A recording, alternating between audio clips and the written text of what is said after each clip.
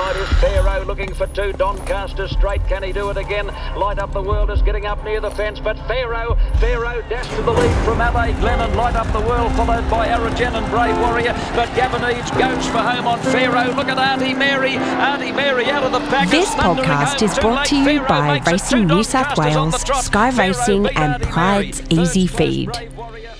Ticket sales are humming along for the 2023 Kosciuszko Sweepstakes. 14 lucky ticket holders will get to share in the $2 million prize money on offer for this year's edition of the world's richest race for country and ACT trained horses. $5 sweepstake tickets are available until the 6th of September via the Tab app, local pubs and clubs, TAB agencies and at New South Wales race meetings. 14 winners will be drawn on Friday, September the 8th, and those winners will be in a position to offer their slots to the owner or owners of one of the Kosciuszko runners. Slot holders and owners will negotiate a prize money split suitable to both parties. It's hard to believe 5 years have passed since the Grafton-trained Bell Flyer won the first Kosciuszko on a heavy track. 2019 it was the Canberra-trained Handle the Truth. 2020 the Scone mare It's Me, who finished very fast to win the big race. 2021 Arcado became the only horse to win the Country Championship Kosciuszko Double.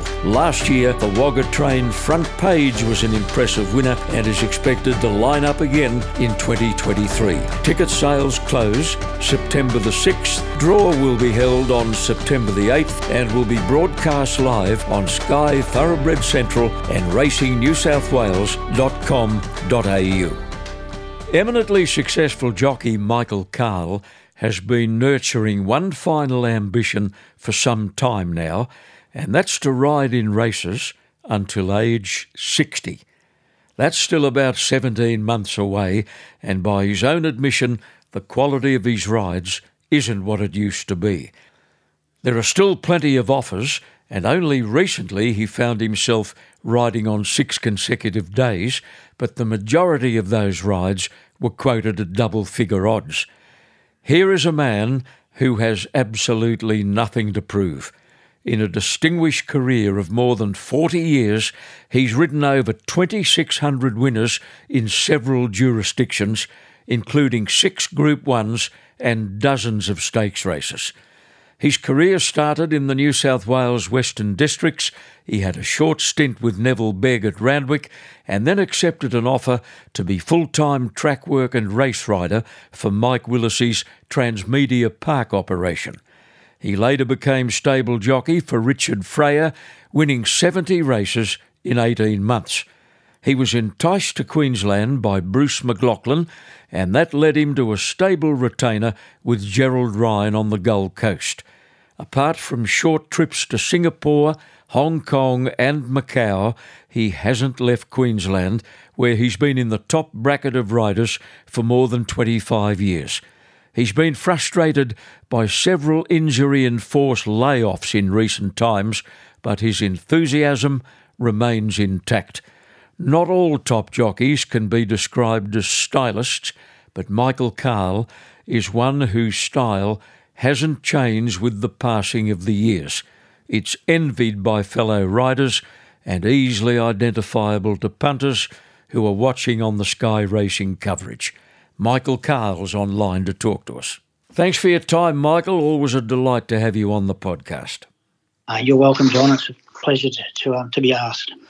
Your late dad, Ossie, who was a pretty good bush jockey himself, always encouraged you and your brother Matthew to look as neat as possible on a horse. Yeah, John, he did. That was his style of riding, and he, when we were learning, coming through the ropes, he taught us at low style, which was pretty much the fashion in those days. Sit low and neat and look straight between their ears and try and keep balanced and use the whip as a last resort. That was the way we were taught, and we've pretty much abided by that throughout both our careers. But yeah, we've got our father to thank for that. I've been curious about one habit you've developed over the years, and that's the practice of using 2 sets of goggles. You have one pair over your eyes, the other sitting on your silk cap. I can't think of another rider in Australia who uses the same tactic. No, you're probably right, John. I picked that up from riding in different countries against jockeys of different nationalities, and just more. The idea was to have an extra pair just in case something unexpected happens, and also to help with get varying degrees of kickback on certain tracks. And when the kickback is a bit worse than normal, I'll use the two pairs. And if there's a bit of drizzle or a bit of rain about, I do the same. But it's just a habit I picked up probably 10 or 12 years ago. Well, there's been no shortage of rides lately, and you've been bobbing up with a winner here and there, including a treble at Ipswich not too long ago. 3 or 4 main chances in most races, Michael, and a stack of jockeys all trying to get on them. It's going to restrict opportunity. Yeah, you're right, John. It's a very competitive industry. There's no doubt about that. And I'm coming into the twilight years of my career now too, and I've had a very good run. I've been very lucky throughout my career and always commanded pretty good rides, but I suppose there comes a time when you're not going to be at the forefront of trainers and owners' minds as you were in the past, especially with so many good young riders coming through. When a jockey is in the veteran class, the last thing he or she needs is an injury, because that injury takes longer to heal and the grind of rehabilitation is much tougher. Now, everything was going along beautifully at the end of 2021 when you hit the deck on a horse called Why We Drink on the sunny coast. Diagnosis: a stable fracture of the C4 and a fracture to the left scapula. I can imagine what you said under your breath. Yeah, it wasn't good timing, John, but then no injury probably is. But I remember actually when I was going through the air thinking, this is going to be a pretty simple fall. I should get out of this okay. It's just only the split-second thoughts you do have in circumstances like that. But it didn't turn out that way. I landed heavily on my left shoulder and, got it was a painful injury, and I was about 7 months out with that. And as you say, you don't sort of recover as good as you did when you were younger. It was 7 months before you rode again, and what a dream return. You won on Wham for Lindsay Hatch on your very first day back. When you're coming back from injury or any long absence, it's so important to get your name on the board quickly. You're right, John, absolutely. And I had, I think, about 4 or 5 rides that day at Doomben, my first day back, and that horse of Lindsay Hatch's was in the last race, and his form wasn't the greatest, but he's a very good judge, Lindsay Hatch, as well as being a very good trainer. And he called me the evening before. He wasn't going to be at the meeting, and he said, that horse you're riding for me in the last tomorrow, I'll give him a very good chance. And I thought to myself, well, he might need to improve on recent efforts, but he was right. The horse won. Well, you had a good run for 9 months, and then another mishap. You clipped heels on a horse coming to the home turn at Doomben, and down you go with young Lani Allen crashing over the top. Lani's still out, and you got fractures to the left and right scapulas, but you heal very quickly, Mike. You seem to be back in no time. Yeah, you're right, John. I got out of it much better than poor Lani did. She, as you say, she's still out of a complicated ankle injury, I think it was. But I got through it, got out of it very lightly. Just had 2 minor fractures, as you say, and I didn't want to be out for too long, and I was able to be back within 4 weeks. So I was pretty fortunate there. Yeah. Your background story is an absorbing one, Mike. Your brother Matthew and your sister grew up in Cowra on the Lachlan River in the Central West. You were apprenticed to your dad, Ossie, as we mentioned. He'd been a good bush jockey, and he just happened to be an excellent tutor. You tell me, Michael, when you started riding, he would line up your rides for you, and he was very careful to put you on the right horse. Yes, I had a dream start, John. My early rides were pretty much hand-picked, and even coming through riding track work, I was never put on horses that I couldn't handle. And my father always was of the view that young riders can get their confidence knocked about if they're not put on the right horses. Of course, you have to learn to ride. Not every horse is a child's pony, but that comes with experience, being able to manage those more difficult horses. And no, I had a really a dream start into it, and of course in those days we didn't have the amount of barrier trials that are put on nowadays. So I probably only had about 8 trials before I rode in races, and my father made sure that my early rides were only in small fields and on horses that I could handle. And I just had a really terrific start into it. You've never forgotten the occasion of your first winning ride. It was Melbourne Cup Day 1980, the day Belledale Bull won the Melbourne Cup for John Letts and Colin Hayes. You were at the Orange meeting and you won on a mare called Lady Swan, and onlookers on the day tell me you were more excited than Johnny Letts was after the Melbourne Cup. Yeah, I probably was, John. It's one of my favourite days of the year, Melbourne Cup Day. I used to always try and get it off school. Not that I was successful, but that was my idea. But it was great to ride my first winner on Melbourne Cup Day, and that'd be right. I would have been pretty excited. Strangely, I was very confident going into the race for a 15-year-old boy having I think it was my third ride in a race, and I just thought to myself, she's a good thing, and luckily that's how it turned out. Yeah, short race, was it? No, it was a mile. Mile. They used to run country stakes, rural stakes in the regional areas in those days, and it was one of those. And she was a handy mare, Lady Swan, and she was too good. She was the mare that I got my licence to ride in races on. She was my first barrier trial, and I think she was one of the first race horses I ever rode work. So it was pretty fitting that she provided me with that first win, John. Before long, you were being offered rides all over the Western Districts, and your wonderful mum, Margaret, had the job of getting you there. She drove you to 1 million race meetings over a long period of years, and she later did the same for brother Matt when he became an in-demand apprentice. What a tower of strength, Margaret Cahill. Yeah, she certainly is and was, John. She put us first, and it wouldn't matter how far the meeting was or the weather was like, and she wasn't that experienced a driver herself either. She'd only gained a licence probably a couple of years prior to that, but she had no qualms. She'd set off to places like Tamworth and Quirindi and Wagga and everywhere just to help us get a start in the game. You tell me Mum is now 92 years young, still living in Cowra. She has reasonable health and she watches every ride you and Matthew have. Yeah, that's right, John. No, Mum's health is still pretty good. We've been very fortunate with her, and Mum still takes a great interest in the racing, and she's an avid follower of Matthew and myself, and she spends plenty of time in front of the television watching our rides, that's for sure. She's been a great support. And your sister Kathryn trains a handful of horses, and that gives Mum an added interest.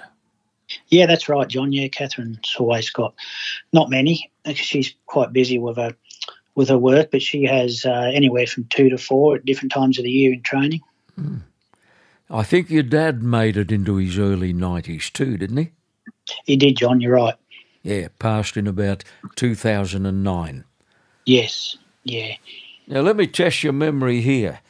You won a race at Canterbury one day in 1982 for a Cowra trainer called Viv Miller. After the race, your mother was approached by a very high-profile Sydney trainer. Do you recall that happening? Yeah, I do, John. Yeah, I sure do. Who was that? Neville Begg. What did he say?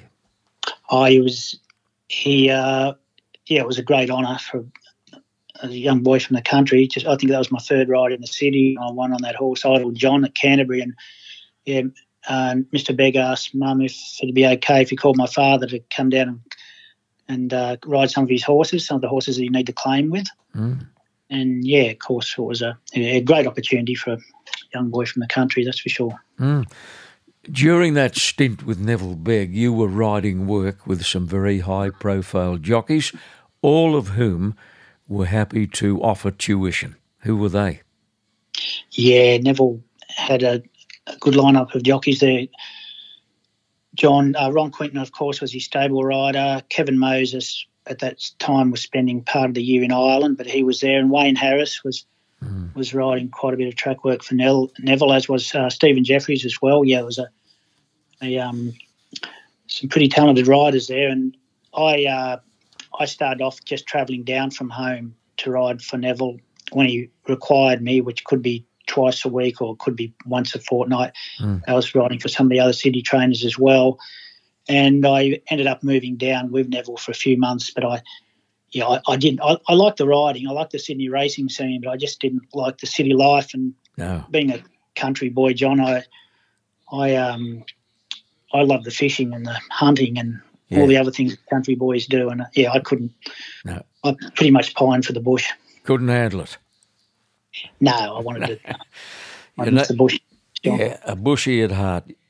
Well, you got back to Cowra, and you were barely there when you received a tempting offer from a bloke called Mike Willesee, who was setting up a state-of-the-art training operation at Cootamundra, Transmedia Park Stud. He put in 2 beautiful work tracks where he pre-trained some beautifully bred stock, and most of them went to Sydney trainers. If they were not up to city class, they came back to Cootamundra to be trained by Gary Kirkup. You took the job and you were there for quite a while. Yes, John, that's right. I was Gary's stable rider for about 2.5 years, I think, and I had a great time there. Gary and his family were very good to me. His father Ray and Gary's mother. I had a really long, successful period riding for them based there at Cootamundra, and we had some nice young horses to work with as well. The best horse you got to ride, I believe, in the Willesee colours, was a mare called Ice Cream Sunday. You won 7 races on that mare, including a couple in town. That's right, John. She won the first 4. I remember riding her. I think her first win in the race might have been a Cootamundra maiden, but she won at Randwick, I think, her 4th start. And she was an above average mare. I think she went on and won a Tristark Stakes in Melbourne for Gary and Mike, and as well as other stakes races in Sydney. But yeah, she was a really good mare. Before we leave Transmedia, we should mention some of the stallions that stood on that property during your time. Which ones do you recall? There's some good size there, John. Ron Shirtliff, who trained Wiggle to win a Stradbroke, I believe, was the stallion manager at the time. And we had Rubiton, Snippets, Sovereign Red was there, and Sudappa. Gee, what a quartet. Good line-up. And there was a couple of others whose names just escape me now too, who were pretty good size, but they were the leading ones. But yeah, a pretty good, decent line-up of stallions. Not surprisingly, you came under the notice of the late Richard Freyer, who had by this stage achieved legendary status as a trainer in the Riverina. I think he finished up winning 16 Southern Districts premierships.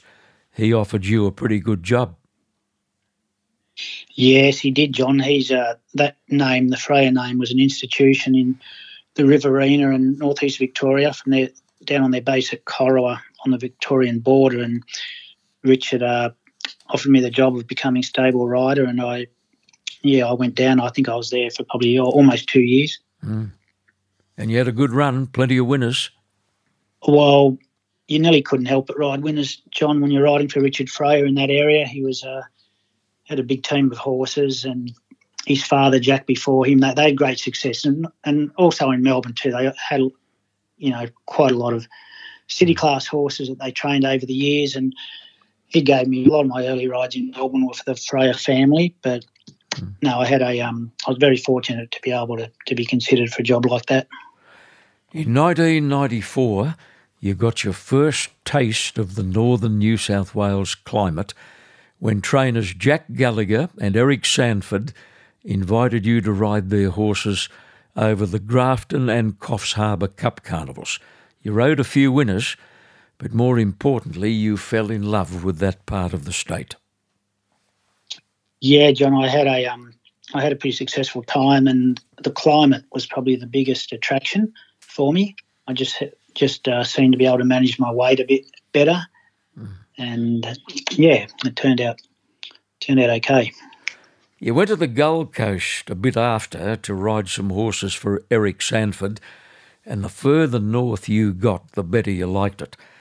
And then came an offer from Bruce McLachlan, who'd opened his famous Thornhill Park training complex at Caboolture. What did Bruce want you to do?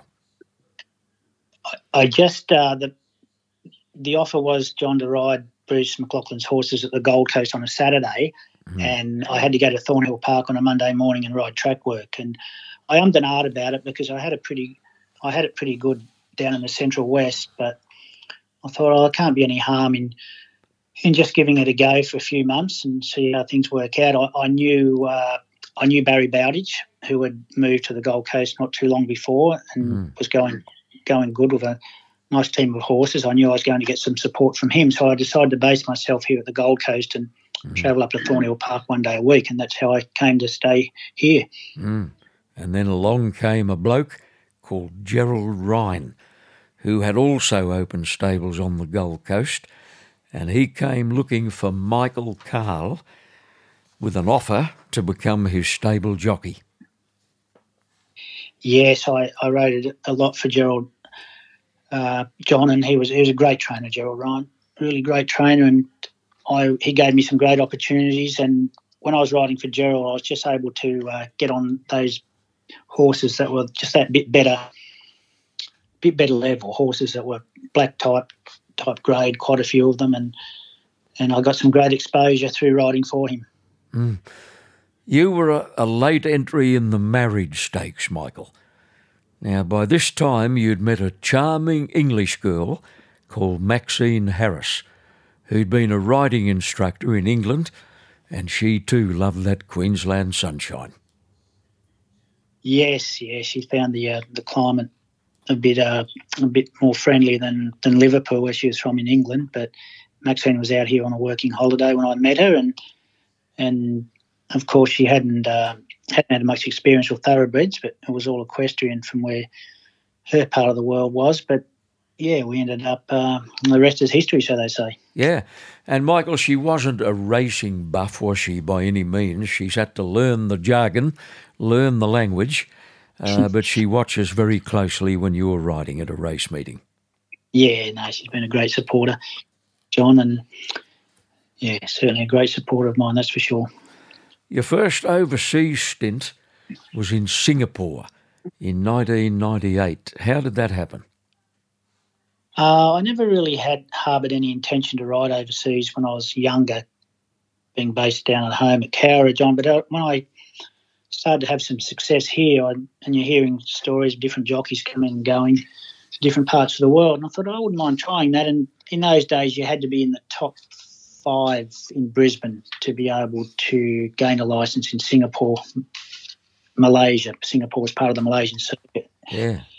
In those days, and yeah, I got into the top 3, I think, and I thought I might. And you wouldn't want to know, I got asked to go if I was interested in going to ride in first Malaysia, then Singapore, and I jumped at the opportunity. So yeah, that's how I first started to go there. Yeah, plenty of winners up there.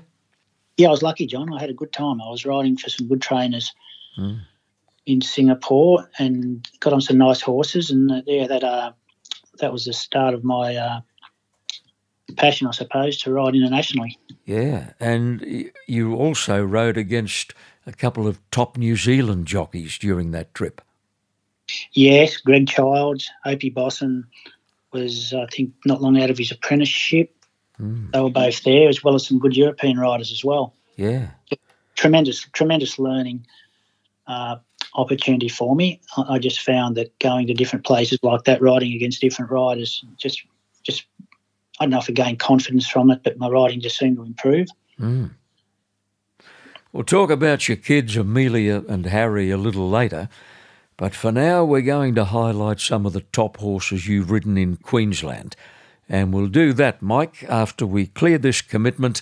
Back with Michael Cahill in a moment. Ask any trainer about the frustrations of having horses who won't clean up their feeds. Those horses who always leave a little more than they should. And for some strange reason, they seem to leave the most the night before they're due to race. Why not try those finicky doers on Pride's Easy Performance, a highly palatable set recipe feed that provides the right muscle fuel while promoting inner health. It's also of benefit in helping horses to recover after a tough run, a barrier trial or a searching track gallop. Some horses have only one win in them. Others might have 2 or 3. They've got to be happy, healthy and fit at all times and on a feed that covers all bases. It's a good feeling for any trainer when a horse looks right and when he or she is leaving the feed bin with a shiny bottom. When the right race comes along, you want a horse who's been on a feeding regime designed to help it get to the line. Pride's Easy Performance is the complete nutritional feed for the equine performance athlete.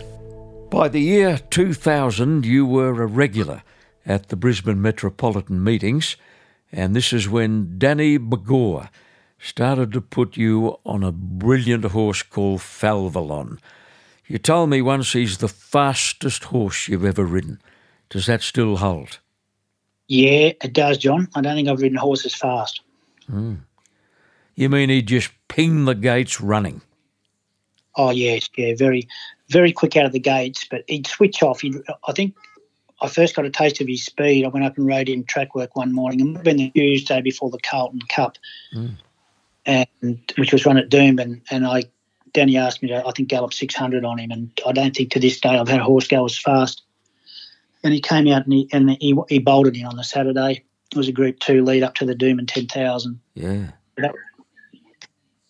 Mike, I was very surprised to learn that you only rode him a total of 6 times. You rode him firstly as a 3-year-old for that win you just mentioned, the Carlton Cup. You ran 3rd in the Doomben 10,000 to Mr. Innocent and a close 5th in the Stradbroke to Land Sighting. And looking back, he was probably still short of his best at that stage, wasn't he? He was, John. He was a horse that got better. He always showed above average ability and was racing in the top grade, but he got better as he matured. And he was a horse that didn't really like soft tracks. He needed firm ground to show his best. But as he went on, he got that way that he was competitive on soft tracks. But as a 3-year-old and probably early 4-year-old, he really needed firm ground to be at his best. But you were out injured when Falvelon went to Melbourne in the spring of 2000 to win 2 Group 2 races with Damien Oliver picking up the ride. That must have hurt. Yeah, it was just unfortunate, John. I had a fall. I was booked to ride him. I was going to Melbourne to ride him in those races, but I had a fall in the September, I think it was, early September at the Sunshine Coast. It was the most serious one I've had, and that had me out for 3 months. And I missed out on riding him, which was a shame. But anyway, I was able to get back on him one or 2 more times after that. That was a nasty fall, the one you mentioned at the Sunny Coast. I know you suffered a brain bleed and you knocked yourself about very badly, and you were very frustrated about that because that was, I think, your 4th fall at Cootamundra, or maybe your 3rd. And looking back, it's hard to believe you could fall on that beautiful, big, spacious racecourse. It looks the safest track in the land. You're right, John. It is, and I've ridden on tracks that you couldn't quite describe them as you just did about that one. But it's a beautiful track, the Sunshine Coast. Yeah, but it's just the way it seems to be. And I've had a few falls up there. I suppose they do race a lot too, but that was certainly a nasty one. Yeah. Well, Danny Bagor did the right thing, Mike. He put you back on in the following autumn. When his first 2 runs back were in Sydney, surprisingly. He ran 3rd in one of them. Yes, he did. He ran first up in the Galaxy, and he was probably a shade disappointing, but he might not have been quite at his top for that. His next run in the TJ Smith was very good. He ran 3rd in that, and the ground was a little bit unsuitable for him. And I remember saying to Danny after that, I thought he's going to be very hard to beat in the Doomben 10,000 on that run. Well, you stuck with Falvelon for the Doomben 10,000, and it was a hot field in 2001. and you beat a beautiful mare, Michael. She was one of my favourites at the time, Spinning Hill. A lovely-looking mare, beautifully bred mare, and she loved to sit off a high speed. Mr. Innocent ran third. He was never far away, was he? No, he was a very honest horse, John, at that level. And yeah, Falvelon drew a good barrier, drew I think 3 or 4 from memory. He had a beautiful run in the race, and she made a race of it. That mare, as you say, she was a very good mare, Spinning Hill, but he was right at his top, and he was too good. You accepted an offer to ride in Hong Kong after the Doomben 10,000 win. Did you go as a club jockey? Yes, John. Yeah, I went as a club jockey. The Hong Kong Jockey Club asked if I'd be interested in applying for a job there, and I weighed it up. I was going very well here at the time. I was a long way in front in the premiership and getting offers from nice stables to ride at some of the interstate carnivals, but not everyone gets the opportunity to ride in Hong Kong, and I thought I might not come again, so I accepted it. You started with a bang. You won at your very first race ride on a horse called Able Choice for John Moore. You'd have to pinch yourself. Yeah, you're right, John, because after I accepted the offer to go there, I was getting a lot of information about how hard it was and might not have done the right thing here. Anyway, to go there and win my first ride, it was a really good thrill, and he was a good 2-year-old Able Choice. Well, he was a very good horse, but that was his first start in the race, and I remember jumping him out on the Thursday for John Moore, and he gave me a pretty good feel, and I wasn't sure how strong the opposition was or how good they had to be to win at Sha Tin, but I thought this fellow's going to run pretty well, and he did too. He led all the way. How did the Macau offer come up? I'd been in Hong Kong for about 18 months, I think, and things were slowing down a bit. I was finding it a bit difficult to manage my weight, and Ian Patterson, who was the head steward in Macau at the time, the Hong Kong season was coming to a close, and he asked me if I'd be interested in applying for a licence there in the new season. And I thought about it, and I thought, well, the fact that I've been over here for a while now, and I had some reasonable connections with Hong Kong owners who also had horses in Macau, I thought I'd give that a go. Yeah, well, thank goodness you did, because you were there when several Aussie trainers were active, and you had enough support to win the Macau Jockeys Premiership with an amazing tally for the season, 112 wins, including the Group 1 Macau Derby for Mick Kent.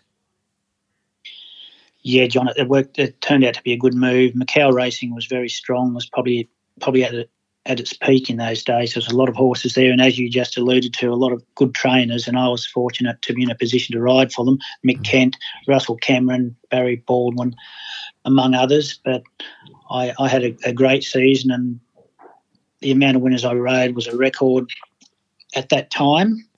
And as you say, won the Derby and, rode multiple winners plenty of times throughout the season and really enjoyed it.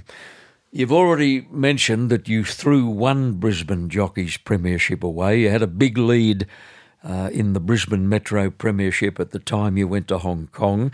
You did finally win a Brisbane Jockeys Premiership, which sits nicely on your CV, and you were runner-up to Tim Bell in another one. Only a win or two between you, I think. You're right, John. Yeah, that was the following year after I won it. Tim and I had a good battle for most of the season, but he came out on top that year. But I've been fortunate. I've been in the top 3 quite a few times, and nice to have won it. 2005 brought you a win in the historic Stradbroke. You rode a horse called St Basil for your great supporter, Bevan Laming. That horse did a good job on the day, Michael, from a wide barrier. Yeah, he did, John. I'd only not long been back from Asia, and he drew 17, but he, as you say, he beat a good field. Perfect Promise and Shamika filled the placings, and some good horses behind those two as well. But he had a pretty good run in the race back about midfield, and it was great to win that race, especially for Bevan Laming, who's been a a terrific supporter of mine. I think I won my first ride in a race for him, must have been about 1996 at Ipswich on a horse called Silver Raymond, but I've had a lot of success for Bevan over the years. As well as he gave me my first group winner in Melbourne, Group 2 Champagne Stakes at Moonee Valley on one of his 3-year-old filly I'm a Ripper, but it was it was great to be able to win that race. 2013 brought you a great thrill. You won the Magic Millions 2-year-old classic on Real Surreal for the late, great Kelso Wood. There's a bloke. Couldn't he get one ready? I was a great trainer, John, a great trainer, Kelso Wood, a terrific judge of horses, and I was fortunate to ride quite a bit for him, and the owners of that filly were good supporters of mine too, Peter and Michelle McMahon. And I'd ridden her early in the season. She showed pretty good ability, didn't have a lot of speed, used to get back in her races, and drew an inside barrier in the Magic Millions, and I thought we're probably too far back in running after we'd gone a couple of furlongs. I'd hoped to have been closer, but I had to ride it as it was, and we got a great run through, and she had a powerful finish, and she overhauled another very good filly, Sweet Idea, in the shadows of the post to win it. Good on you. Another nice one was the Group 1 Winter Stakes, as it was known then. It's now called the Tatts Tiara. Filly's name was Russetting for Bart Cummings. I think it was your only ride on Russetting, and one of very few for Bart. Yeah, you're right, John. I rode a bit for Bart, the late Bart Cummings, when he had his stable here in Brisbane, and I won the Healy Stakes on Almirada for him, and a couple of other listed type winners, but that was my biggest success for him, and it was a terrific thrill to win a Group 1 for a legendary trainer like Bart Cummings. Mike, another feather in your cap was the fact that Melbourne trainer Doug Harrison came looking for you when he brought a horse called Natural Blitz to Brisbane one year. You ran third on the horse in the Doomben Cup. You won the PJ O'Shea Stakes. And, that was an absolute pick-up ride. How did you get on him? I'm not sure, John, how I come to gain the ride on that horse, but he called. I never really thought that much about it at the time, so I used to ride a lot for interstate trainers coming here, but he ran very well in the Doomben Cup, didn't get beat far, and he bolted him in the O'Shea. I think he might have backed up the week later, and he was a better horse the next week and carried a big weight and didn't run up his best in the Ipswich Cup. And then, I rode him a bit in the spring after that, but he was a very good horse, Natural Blitz. Yes, obviously. You rode him in the Caulfield Cup, won by Railings. I think he ran fourth, Michael, and he wasn't very far away. No, he ran well, John. He did. He ran fourth, and he was a Group 1 performer. Now, you had another very pleasing pick-up opportunity in 2018 when a New Zealand trainer called Tony Pike turned up in Brisbane with a sprinter called the Bostonian. You won 3 straight on him that first time, including 2 stakes races on the sunny coast. Now, looking back then to that treble, did he feel like a Group 1 horse? I wouldn't say he felt like a Group 1 horse at that stage, John, but he was a very good horse, and he had a great temperament. And I thought, well, that stood him in great stead, and it was just a matter of how much he improved. He was only a lightly raced 3-year-old, and he went back to New Zealand and spelled after that, but he just got better and better. He had a few runs in New Zealand early in 2019, and I seem to recall you actually flew over and rode him in a Group 1 race one day. Was it at Otaki? You're right, John, I did. I went over and rode him. I just can't remember the name of the race now. It was a pretty wet track. He wasn't quite at his best on that surface, but he still ran well. But it took a very good mare to win, Melody Bell. She won the race. But I think he might have ran fourth in it. Yeah. Well, 3 months later, Tony was back in Brisbane with the Bostonian, and you were the jockey again, and you politely reeled off 2 Group 1s. The Doomben 10,000 and the Kingsford Smith Cup. Now, Michael, at that stage of your career, wasn't that a wonderful thing to happen, a Group 1 double? Yeah, it was, John. At that stage of my career, I probably didn't expect to unite with a horse like that. and he, as I said, even though he showed very good ability the season before, probably didn't really expect him to be able to come back and win those races at that level. When he was first up in the Doomben 10,000, I think he was at pretty good odds. It was a good field, Natural Blitz, trekking, etc. But he had a very good run in the race, and it was a little bit tight for room early part of the straight, and then he sort of got a little bit of an opening inside the furlong. And I remember just as he was about to hit the front, I remember thinking to myself, I'm going to win another Doomben 10,000. Did you? Couldn't really believe it. But trekking came late, but he had too much of an advantage, and it was extraordinary, really. Just touching on a couple of stakes wins in Sydney that have come into my mind again. I seem to recall you were winning a Liverpool City Cup one day at Warwick Farm on a horse called Bomber Bill. Was Robert Smurden the trainer? Russell Cameron, I think. John. Oh, he had him then, did he? Yeah. I had him then. Yeah, that was probably about a week before I left to go to Hong Kong.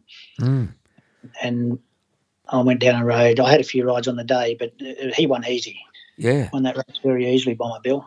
Oh, he was a good old horse, Mike. I think he finished up winning 3 or 4 Group 1s, and he seemed to race forever. He had almost 100 starts. You're right. He had a great career, didn't he? Yeah, terrific old horse. You were riding a very smart 2-year-old in the autumn of 2000 by the name of Great Crusader. You won consecutive races on him at Eagle Farm and the Gold Coast. Then they brought him to Sydney to win the Todman Slipper, and he absolutely blitzed him on that occasion. He did, John, too. There was an odds-on favourite in the race, and he drew well and he had a good run but in the race, but I don't think anyone expected him to win, really, but he won with a bit of authority, and he was a smart 2-year-old. You rode him in the Golden Slipper, won by Belle de Jour. He gave a bit of cheek too. He ran well, John. He drew, from memory, he drew the extreme outside or very close to it, and under the circumstances, he did a very good job to run where he did. But you're right, Belle de Jour won the race. Just skimming through some notable wins in your scrapbook. What about a Gay Waterhouse Classic 4 times? Caloundra Cup twice, in fact. The Glasshouse twice. A Toowoomba Cup, an Ipswich Cup, Eyeliner Stakes, the Doomben Roses. You've won the Healy Stakes 3 times. You've won a Hollandale. You've won a Grafton Cup. You've run a Ramornie Handicap. How did you ever get beaten at your first race ride at Gooloogong?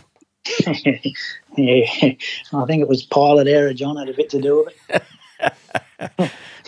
1979, I'm sorry to mention. Yeah, he was a good horse too, a horse called Red Affro. He won a 1,000-metre 2-year-old race at Randwick, but he was in the twilight of his career that day, and my inexperience probably got him beat, but he only just got beat, and it was a good horse that beat him too, Cap Tees. Now, we've got to mention brother Matthew, Mike, before we wind up. He's just back from injury.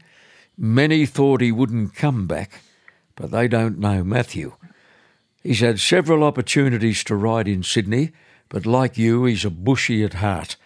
He's ridden a massive number of winners in the Central West and the Southern Districts for a wide range of trainers who love putting him on. Yeah, Matthew's had a good career, John. He was a leading apprentice in Sydney when he was apprentice to Jack Denham, but he didn't want to stay. He liked the country lifestyle like myself, and came back. And as you know, he's won nearly all the big country races. I think he's won 4 Albury Cups, 2 Wagga Cups, 3 Wagga Town Plates, 3 Wellington Boots, a Ramornie Handicap. He's been very fortunate, and a Black Opal Stakes as well. And he does a lot of travelling when he's back in full swing riding, but he's only been back a week or so now from a very serious injury that potentially could have stopped his career, but he was eager to come back and go out on his own terms, hopefully, John. So it's early days yet with his comeback, but he says he's feeling as fit as ever and as good as ever on a horse, so we'll go from there. Michael, Shane Dye is currently driving a campaign for the authorities to launch an intensive investigation into the spate of spinal injuries suffered by jockeys in recent times. There's a very strong belief that the vests currently being used are contributing to the likelihood of spinal and upper neck injuries. Now, Shane isn't the only experienced jockey to express concern. Michael Cahill is another. Yeah, I just think the statistics show it, John. There's just too many common injuries. So many neck and spinal vertebrae here and there. There's multiple injuries. I wouldn't like to go into the numbers, but it's pretty high, I can tell you that. And you just hope that we can have the powers that be can have a good look into it and see if they can come up with something that can protect us and not cause or not contribute to all these neck and spinal injuries. Michael, the current vests are fairly rigid, aren't they? And therein seems to lie the problem. There's no give in them. No, that seems to be the general consensus, John. They just seem to restrict your movement when you do fall. And while they protect certain areas, they seem to be letting things down when it comes to saving our vertebrae and around our neck muscles, which seem to be bearing the brunt of these falls. And there's just so many of these common injuries. I think there is a pretty profound investigation underway. Let's hope the problem's resolved, Michael, before somebody else gets hurt. Hopefully, John, hopefully it is. You and Maxine are the proud parents of Amelia, who's 19. She's studying law, and you tell me she's working 2 jobs to help with the excess. Yeah, Amelia's got a good work ethic, John, and she's doing a law and international relations degree, and she has, as you said, had a couple of part-time jobs to help her with things, and she doesn't get a lot of time. She's pretty committed to it, but no, she's going very well. Now, Michael, I've got to talk to you about young Harry. He's 13 years of age. About a year ago, you told me that his 2 primary interests in life were computer games and motorbikes, not racing. All of a sudden, there's been a change in his thinking. What's going on there? Yeah, you're right, John. Strangely enough, I think the racing, the thoroughbred to replace the motorbike, it seems to be. Dear. But, yeah, the computer games are still pretty high on the list, but the racing game has overtaken, I think, both of them. You've had him on a pony? Yeah, he's been riding. He goes out to Tegan Harrison's place. She's got a beautiful ex-racehorse who's really quiet, and he goes out and rides him and canters around. And when we go down to my mother's place in central New South Wales, there's a pony or 2 he can ride down there as well. So he's been riding for probably the last 12 months and at very early days yet for him, John, but he's pretty passionate about it. How does he look on one? He's got a nice natural seat, nice natural style, but as I said, it's very, very early days, but he's showing a lot of interest, let me say that. How big are his feet?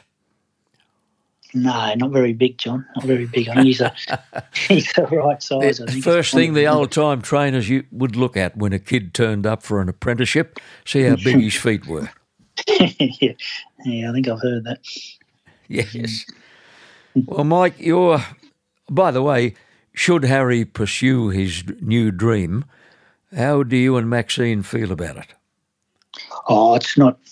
I certainly wouldn't encourage him to go into the industry, John, even though there can be some very high points. It can have its low points as well, and there is the danger aspect of it that you probably, as parents, you probably see more than a participant does. I certainly never thought about the danger side of it when I started, but I thought there might have been easier things. But if he's passionate and really wants to do it, we'd support him, that's for sure. Mike, your many fans will love to see you realise your dream of riding to age 60. I'm sure you can do it, but you wouldn't mind getting on a few nice horses along the way, if possible. Yeah, it's funny, John, when I first started riding, I never really envisaged riding to that age. I thought, mid-30s would probably might be enough for me, but it's just, you just don't know how things play out. And in recent times, I thought it'd be nice to ride until I'm 60, but I suppose it's at the end of this day, that's just a number. It depends. I think it comes down to the opportunities you're getting and also on how you feel on a horse. If you can still, well, for me it does anyway, as long as I can feel I can still do the job properly, I'm happy to keep riding. I'm still enjoying it, and we'll see how things progress. They say reputations don't just happen, they have to be earned. And you've earned a reputation for excellence in 44 years as a professional jockey. You don't need to reach that special milestone to preserve that reputation, but if you do, Michael, I hope there's the winner there on your final day. They'll lift the roof off the grandstand if that happens. Thanks, John. Very kind words. Thank you. Thanks for joining us on a podcast produced by Supernova Sound. Ask any trainer about the frustrations of having horses who won't clean up their feeds. Those horses who always leave a little more than they should. And for some strange reason, they seem to leave the most the night before they're due to race. Why not try those finicky doers on Pride's Easy Performance, a highly palatable set recipe feed that provides the right muscle fuel while promoting inner health. It's also of benefit in helping horses to recover after a tough run, a barrier trial, or a searching track gallop. Some horses have only one win in them. Others might have 2 or 3. They've got to be happy, healthy and fit at all times and on a feed that covers all bases. It's a good feeling for any trainer when a horse looks right and when he or she is leaving the feed bin with a shiny bottom. When the right race comes along, you want a horse who's been on a feeding regime designed to help it get to the line. Pride's Easy Performance is the complete nutritional feed for the equine performance athlete.